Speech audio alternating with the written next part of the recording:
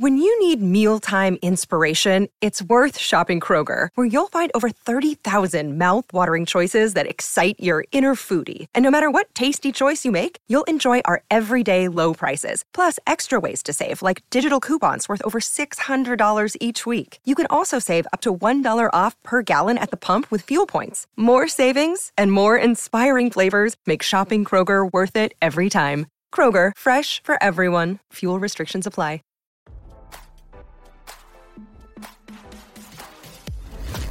Why scroll your feed when you can get the latest celeb news with your eyes closed? Here's fresh intelligence first to start your day. Michael Jackson's mom, Katherine, was hit with a massive tax lien demanding she pay up on a six-figure debt owed, RadarOnline.com has learned. According to official records, the State of California Franchise Tax Board filed a lien against the 93-year-old. The lien claimed Katherine failed to pay her entire tax bill for 2018 to 2021. The agency said Michael's mom owed $909,263.94 in back taxes. The State of California Franchise Tax Board filed the lien against Katherine's Calabasas mansion. The financial issues come as Katherine battles Michael's estate over a secret deal they proposed. As we first reported, last year, the estate, run by executors John Branca and John McClain, asked the court to approve a confidential business deal they were presented with. The executors have run Michael's estate since his death on June 25, 2009. In their motion, the duo said the proposed deal would be incredibly lucrative for the beneficiaries of Michael's estate.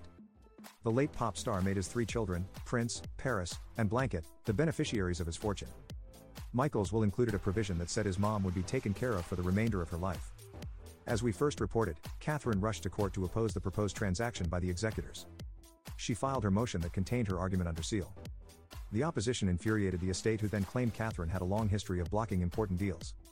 They pointed to the documentary film This Is It that they put together after Michael's death. The film, which used footage from Michael's final shows, became one of the highest-grossing concert movies ever released. However, the executors said Katherine fought them on the deal before the court finally approved it. Further, the executors said they had turned the estate around since taking over in 2009. The estate was teetering on the verge of collapse, with more than $400 million in debt that encumbered Michael's most significant assets and little or no liquidity or means to service that debt.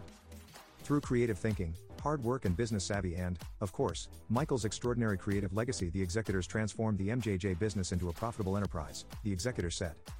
In the end, the judge granted the executors' motion despite Katherine's fight. A couple of weeks later, Katherine filed an appeal of the decision. The higher court has yet to rule. As RadarOnline.com first reported, Katherine was recently dragged into another court battle involving the estate and LaToya Jackson's ex-fiancé Jeffrey Phillips over Michael's property. Now, don't you feel smarter? For more fresh intelligence, visit RadarOnline.com and hit subscribe.